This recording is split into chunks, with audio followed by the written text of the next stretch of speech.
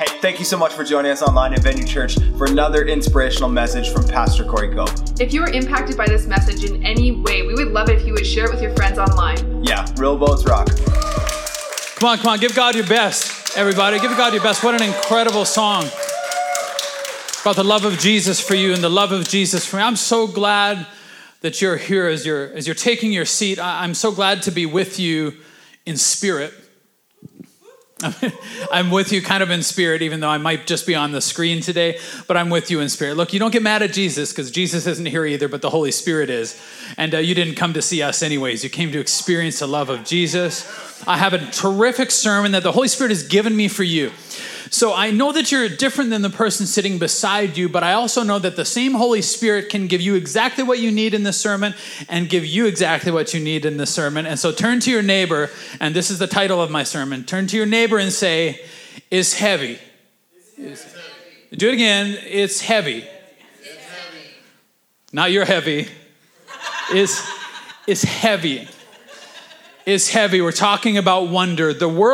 Your world is as big or as small as your wonder. In fact, your life is as big as your sense of wonder or as small as your sense of wonder. We spend our entire lives trying to figure everything out, but I don't think that that's the best way to live. I think if you would live with more wonder in your life, then God could do things in your life that you could never do in your life. God could fix your relationships. God could get you healthy. God could bring resources into your life so that you could be generous like you want to be. But first, we have to reestablish wonder. I'm going to be going through 4 stages of relationship today that have to do with wonder. With wonder. My dad is preaching in the next couple of weeks on forgiveness. Now look, everybody here, we didn't understand forgiveness. We weren't taught forgiveness the way that Jesus would teach it to you through the scriptures. And my dad has the best teaching on forgiveness that I've ever heard. His teaching on forgiveness has kept me on track, kept my heart okay when I had nothing but time and nothing but reason to be bitter about things in my life. And when I forgive and when I let go before the other person apologizes, it's so powerful. It's a weapon that God gives you. It's the greatest weapon that there ever is. Jesus on a cross says, "Father, forgive them. They don't know what they're doing. Father, forgive them. I'm going to forgive them before they even ask for it." And unforgiveness is like drinking poison and hoping the other person dies, y'all.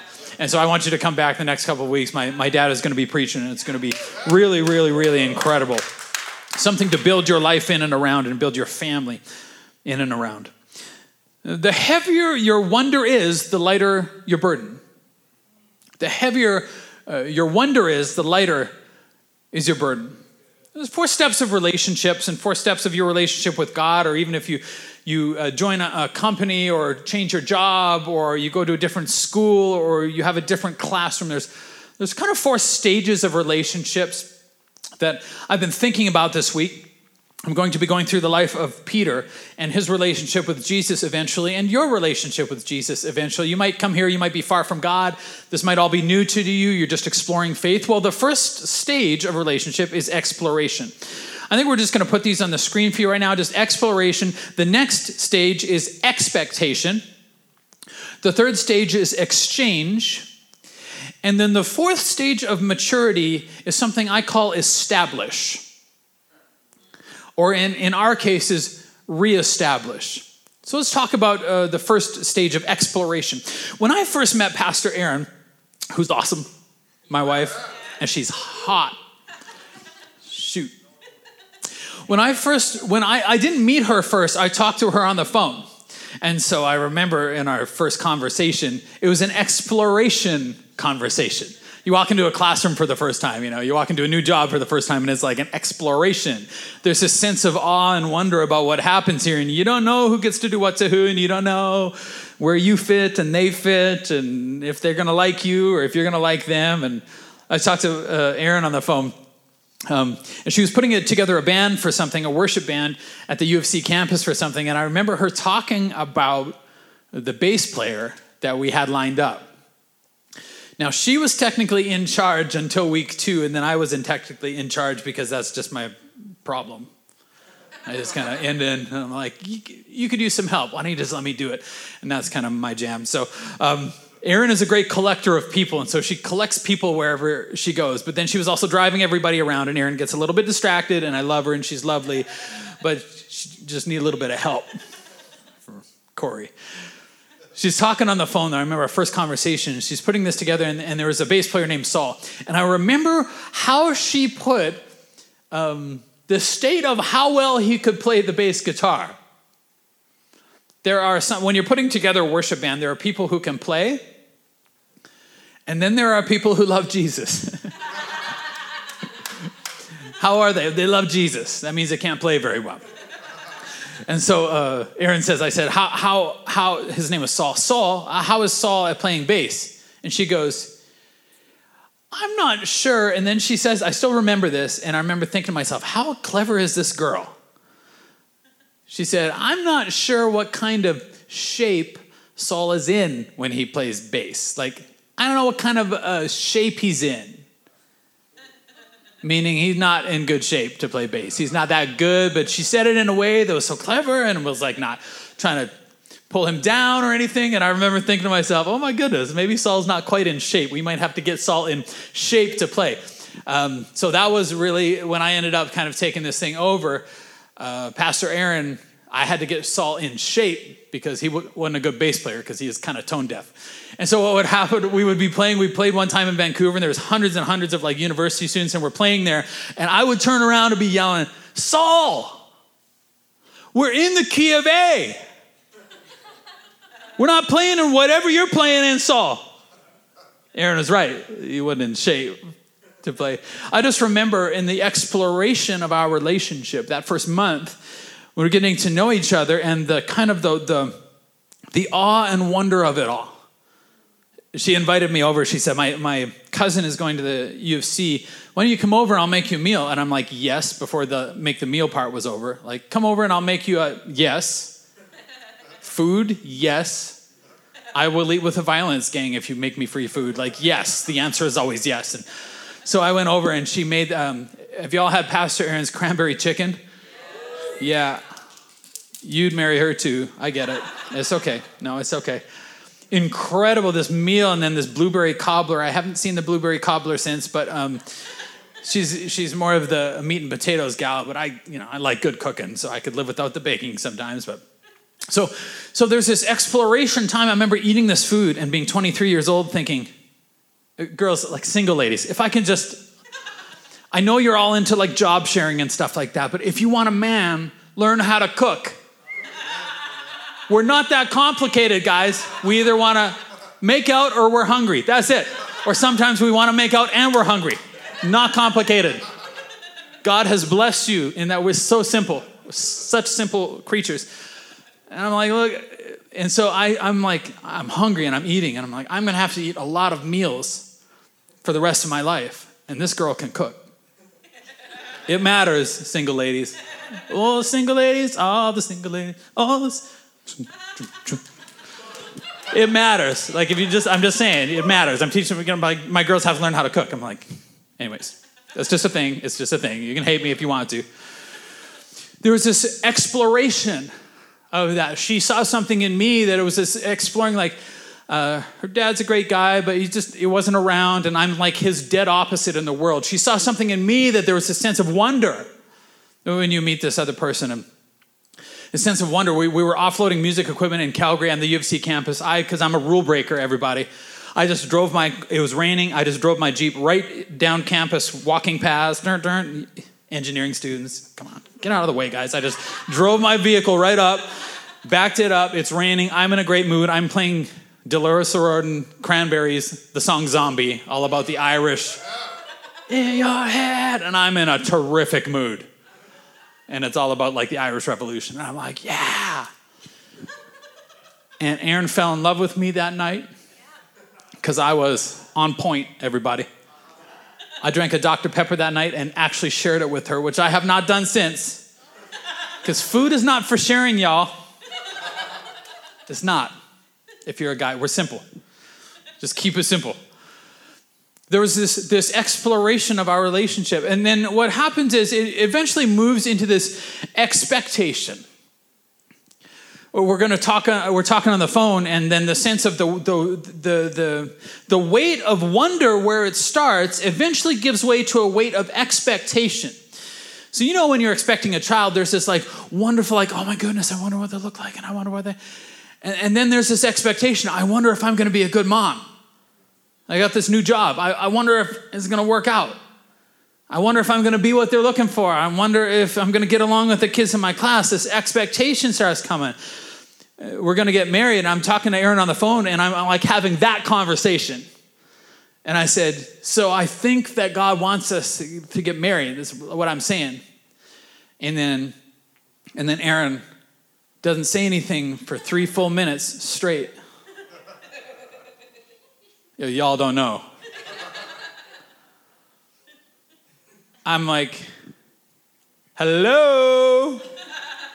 I just said a big thing. And she says, oh, I thought I answered. You would think, after all the years we've been together, just about 2 decades, everybody, by the grace of God, you would think that she would get it like, when I ask a question, I want an answer now. And no, you didn't say it. It was just in your head. You have to use your mouth. You have to use your words, Aaron. The sense of expectation comes on you, though. So then what happens is my dad sat us down and he's like, look, kids, you need to build a house. It's just a good time. Why don't you build a house before you get married so you have some place to live in when you do get married? And so building a house, at that time, it was the perfect advice for us. And so we built a house. We got into the market right at the right time, and we built a house. And Erin, when I married Erin, she had $10,000 in the bank. Guys, like, it's not everything, but it helps. She had $10,000 in the bank, and so we're like, well, I still owed a bit of money on this red Jeep that she fell in love with me. Best $12,000 I ever spent, and I still owed some money on this. And so we were going to just consolidate some of our things, have one bank account, and we were doing this before we got married. Now, we weren't living together, but we were just doing this because we had to like work out bank loans and stuff so that I could build the house so we had some place to move into. And so I remember this phone call I got from her mom. It was a very concerned phone call that was like this.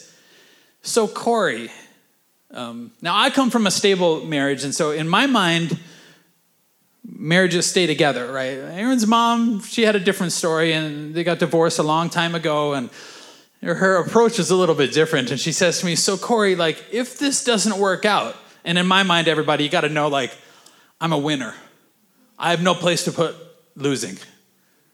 Like, what do you mean if it works out? Is it going to work out? We're going to work it out. I'm missing my workout, but it worked out. I'm like, well, no, we're going to work it out. I have no place to put this. So she's having this very serious conversation.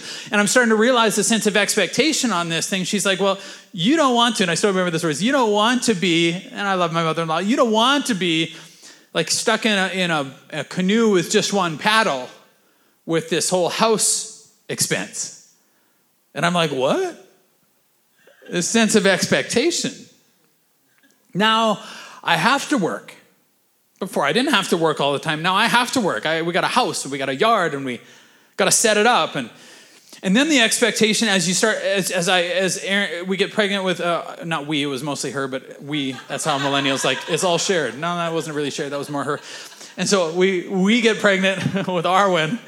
And I remember driving home one day from work thinking to myself, I will work 3 jobs. I will work 10 jobs if I have to support this child. The sense of expectation. It goes from this exploration to a sense of expectation to the weight of like, we better get this thing right. And then give it some time. And then there's this sense of exchange. This is a funny thing. I'm stealing this idea from Andy Stanley, actually. He says, when you get married or even when you get a new job, I think you give the other person your box of dreams and you put it down by them, and they do the same thing to you. And then some months go by or some years, and then we look over at the box of dreams and we're like, right, but you haven't been working on this.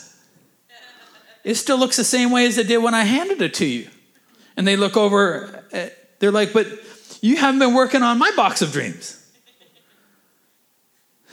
And if you've been married a while, if you've been in any sort of a relationship for a while or working a certain job for a while, there's this funny thing that happens in an exchange where you start thinking, are you ready? You start thinking that you're bringing more to the equation than they're bringing to the equation. So you start thinking that I'm bringing more to her than I think she's bringing to me. But see, fulfilling your dreams was never really part of their deal. They married you so that you could fulfill their dreams. And your dreams really only had to do about you because you were young. And so you're exploring in the sense of wonder. Then the expectation comes. And then there's this bitterness that starts creeping in. And this familiarity, which can breed contempt. You've been working there for so long, you start thinking, well, this company can't go on without me. Everybody who has ever said that normally loses their job that year. And they find out that the company absolutely can go on without you. And they do. And they replace you with literally anybody. And you find that all your friends were just work friends. And we do this exchange where we start getting a little hard of heart. We start losing our wonder of the other person, and we're starting to get jaded because we're like, how come you don't feel that sense of wonder towards me? What we're not asking is, how could I regain my sense of wonder about you? About this job. I mean, there was a time you were just glad to have a job. There was a time you were just glad to have a man, ladies.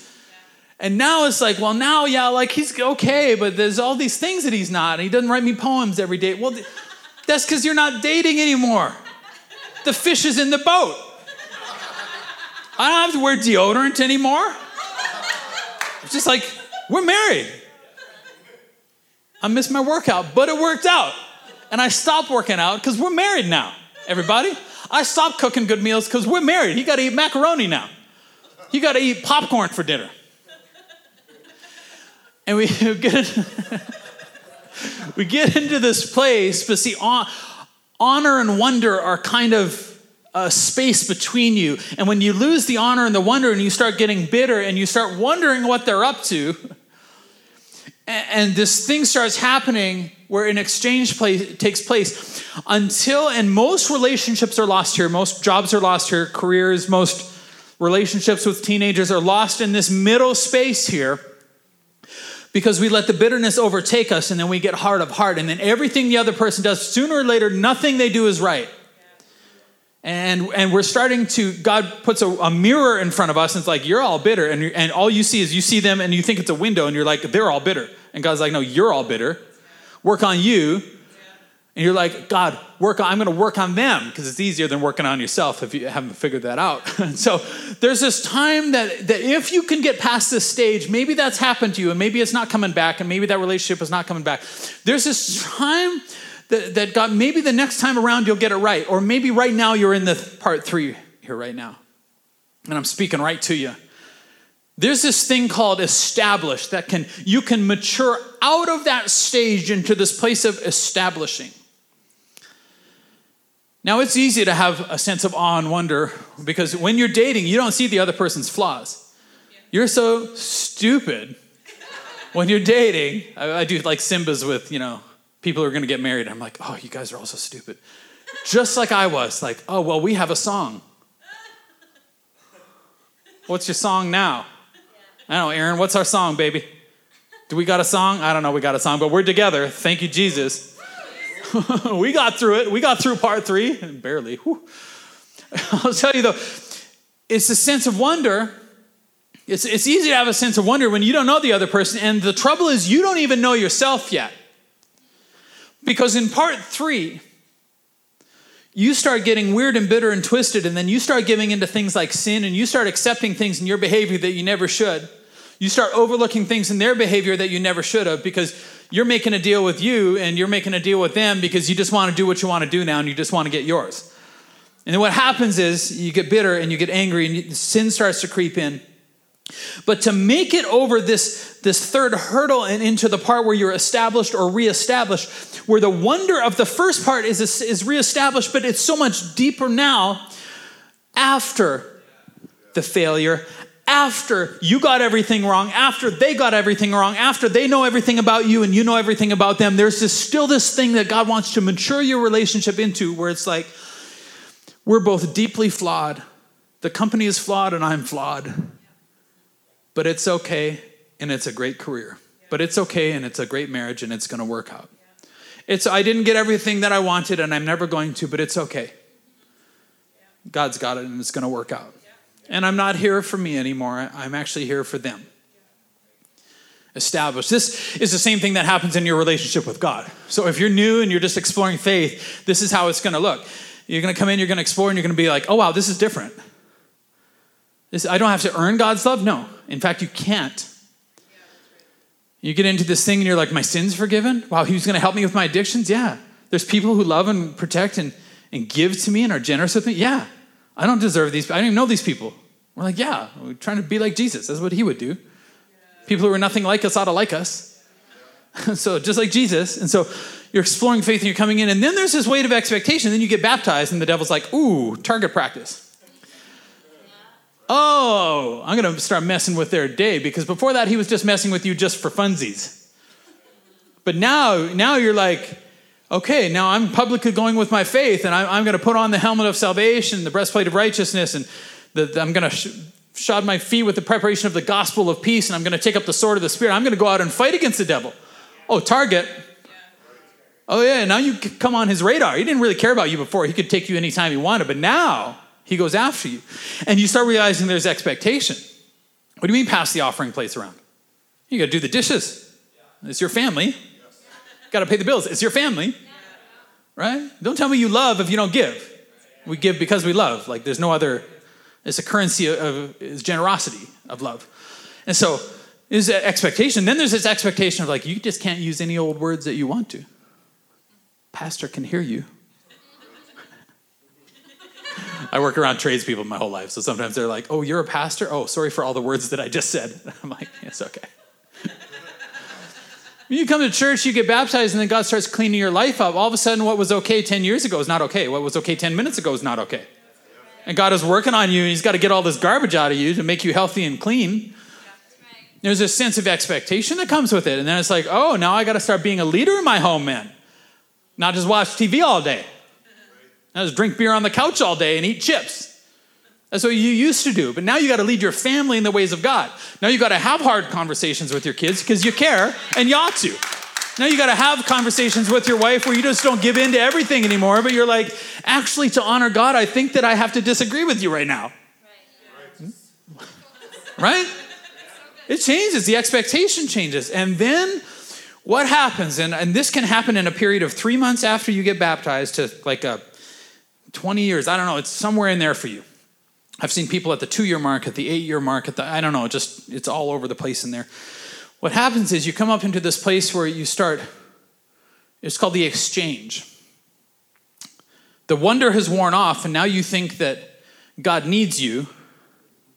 That's why he saved you. When you forget that you needed God, that's why he saved you. It had nothing to do with you bringing something to the table. You start thinking that the gift that you bring, you start thinking that like, I'm very forgiving. And God's like, no, I'm very forgiving because you're a very big idiot. You're like, I'm having to forgive a lot in my marriage. And God's like, oh my goodness, how are we even having this conversation right now? And who are you talking to? Because that's not me. That's Frank and Jesus. It's just Frank and Jesus. That's not me. You start coming to church and you start acting like you bring more to the church family than it brings to you. What? It's like one of my kids being like, I made dinner tonight. I bring more to this family. Why aren't you all doing more work? You're like, sweetie, you wouldn't be here without this family. You'd be starving on the no-born street. You know what I mean? Like you wouldn't be here without the family of God. You wouldn't be here without the head of the body of the church, Jesus laying his life down. None of us would be here without that. You're going to come, you're going to go to different churches. Like, look, you'll never bring more to your church family than it brings to you, ever. And you start getting this weird place in your heart, and you start coming in, then church starts being about you. And then you start shopping for churches. Y'all, that's the dumbest thing I've ever heard, by the way. Can I just be honest with you? You might be shopping for church right now in here. I'm just going to hurt your feelings and just get it over with because I love you. What are you shopping for churches for? All you're going to do is shop for a church that gives you what you want.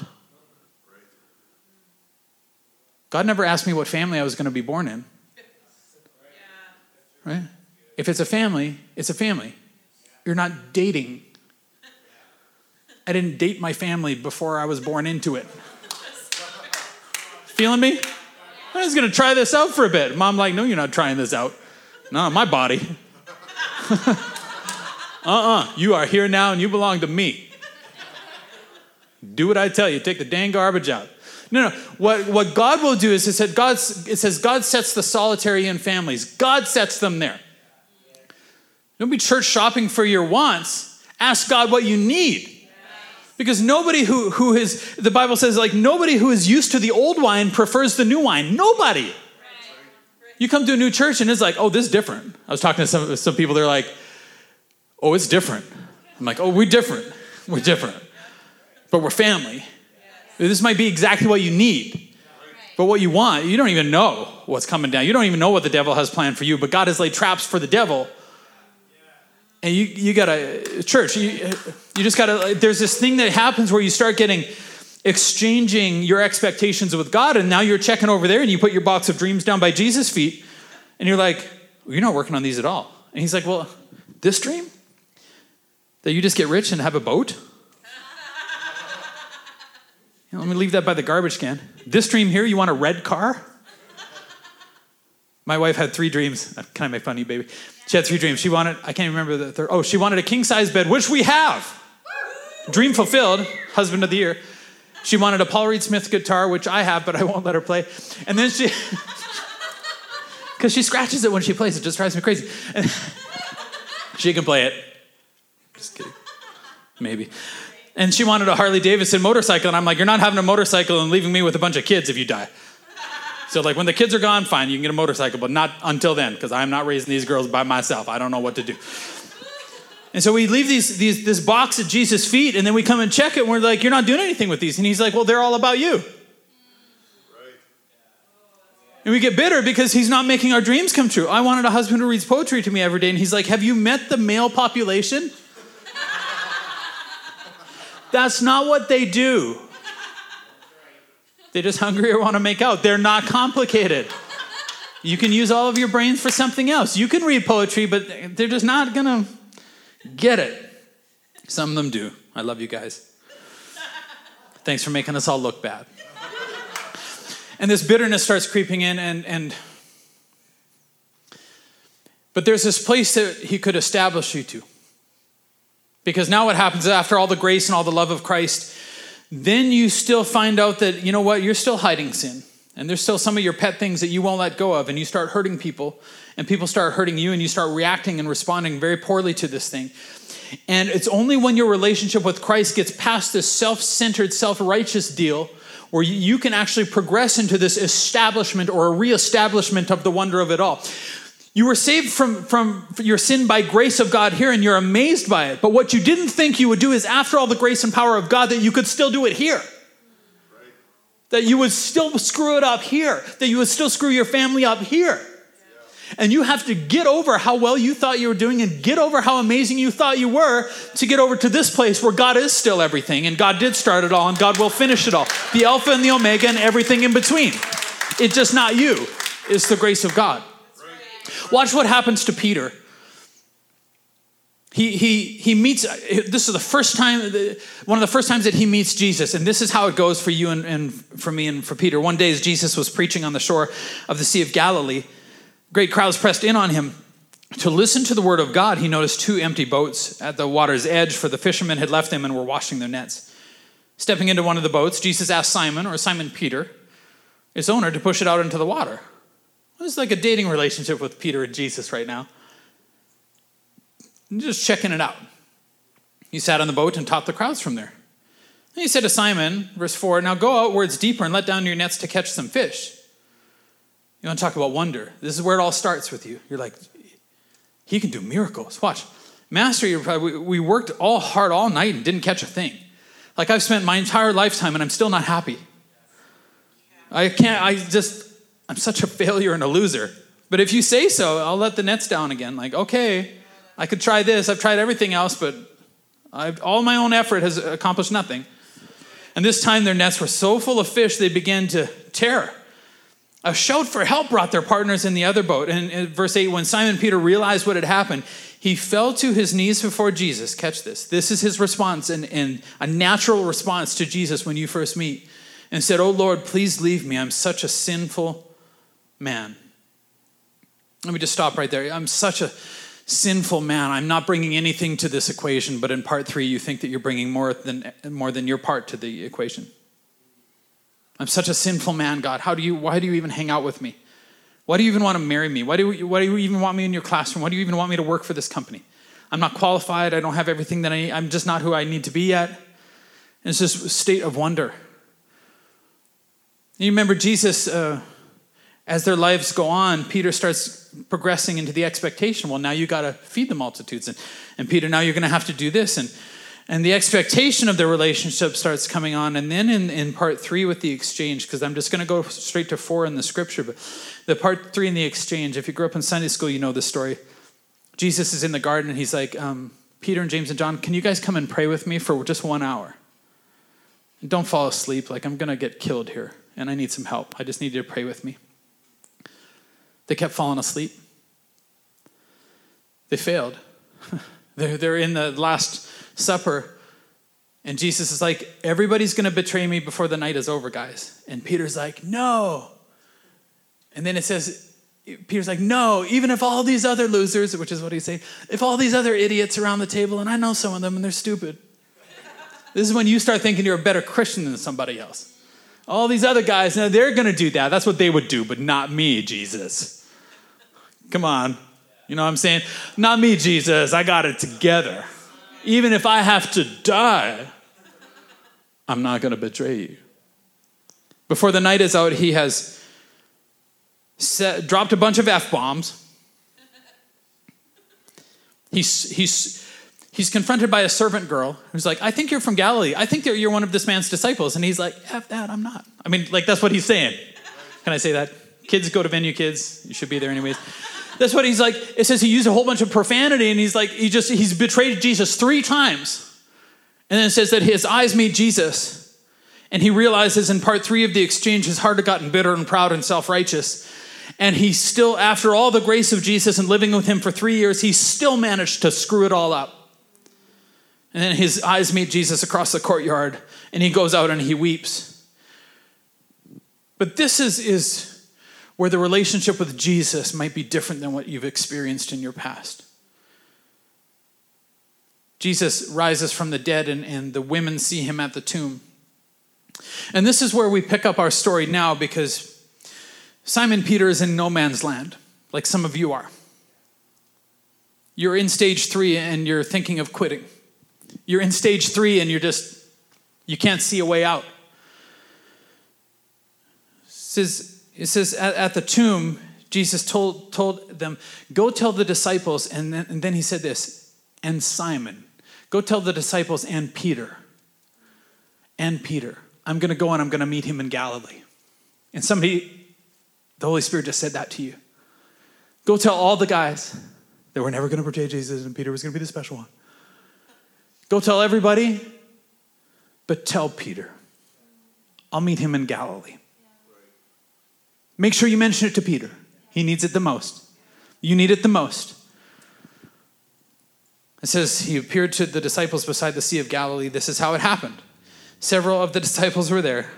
Simon Peter, Thomas, failure. Nathaniel, another one. Sons of Zebedee, James and John, failure. Everybody blew it. You know, Jesus was the only one who made it in the garden. Jesus was the only one who was crucified. It began with Jesus. It's going to end with Jesus. And it says, verse 3, Simon Peter said, I'm going fishing. Heck with it. I used to know how to do this, and I'm going to go fishing. I quit. I'm waiting for Jesus. I don't know if we're cool or not, and I've blown it, and I'm just going to go fishing. At least I know I'm just going to leave church, and at least I'm just going to leave this relationship. At least I know what it was like before that. The trouble is there's no grace to go back. There's no grace for anything else but to move ahead. If Jesus calls you out on the water and you sink, at least you got out on the water. But that's where Jesus is. He's ahead. He's not behind. He says, I'm going fishing. We'll come too, they said. You're careful if you influence other people. Influence them forward, not backwards. It says they caught nothing all night. Doesn't that remind you of maybe the first time? They caught nothing all night. At dawn, Jesus was standing on the beach, but the disciples couldn't see or perceive who he was. He called out, fellows, like, guys, have you caught any fish? No, they replied. He said, throw your net on the right-hand side of the boat and you'll get some. So here's Peter. These are not big boats. It's like, here's the right-hand side and here's the left-hand side. All night, we got nothing. And this carpenter, I don't even know who that guy is. Who's that guy? Does anybody know that guy? Nobody knows that guy. Hey, guys, throw it on the other side.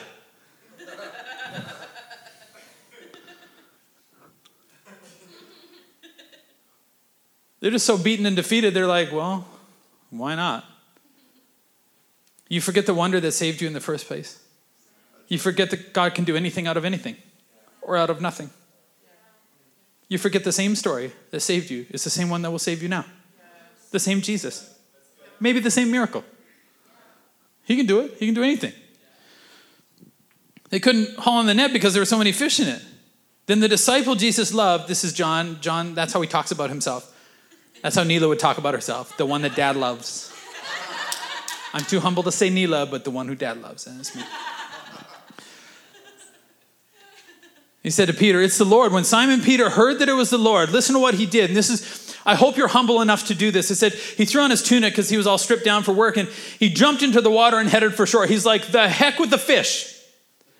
The heck with everything else but this thing. The heck with I gotta see for myself. Could it be?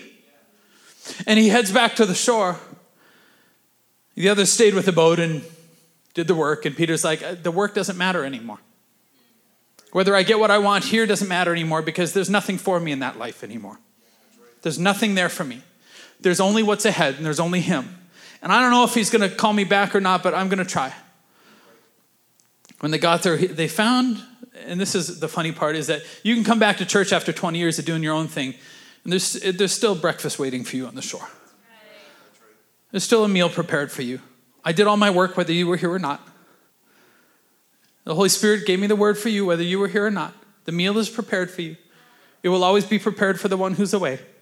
That's what we do. That's why we pay our tithes. That's why we fund it, because the one who's here is, I'm sorry, more important than the one who's not here is still the one who's more important to us. You're here, you're safe and sound. We're going to talk about it in heaven. That's great. You don't like the rap music in the lobby space. I love you. We'll argue in heaven. It's going to be rap music in heaven. It's just going to be good stuff. I'm just telling you. But the one out there, Jesus is consumed with, and so are we. Just like we were consumed with you before we knew you. And somebody was consumed with me. And breakfast was ready.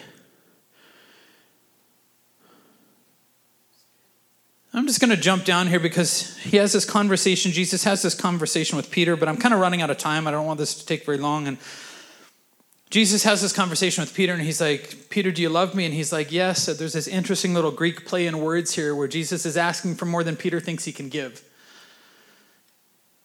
And he's like, yes. And then Jesus is like, it's all about the sheep, Peter. You got to feed the sheep. And then he's like, he asks him again. And Peter's like, yes, I'm trying.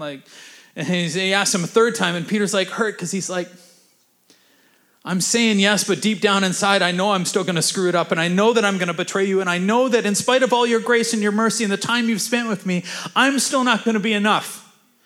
And then Jesus says this to him.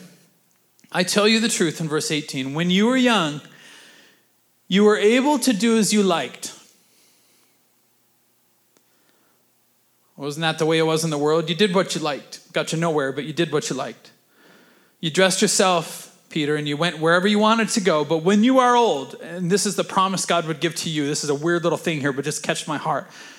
This is how I took it. When you are old, he says, you'll stretch out your hands and others will dress you and take you where you don't want to go. Jesus said this to him to let him know by what kind of death he would glorify God. Then Jesus said, follow me. He was wondering if he was going to make it to the end with Christ.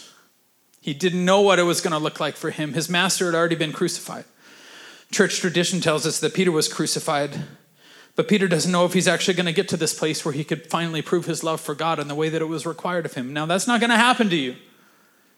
Do you think that your burden is lesser than what Peter is bearing right now? He knows what he's facing, and he knows he doesn't have the courage for it.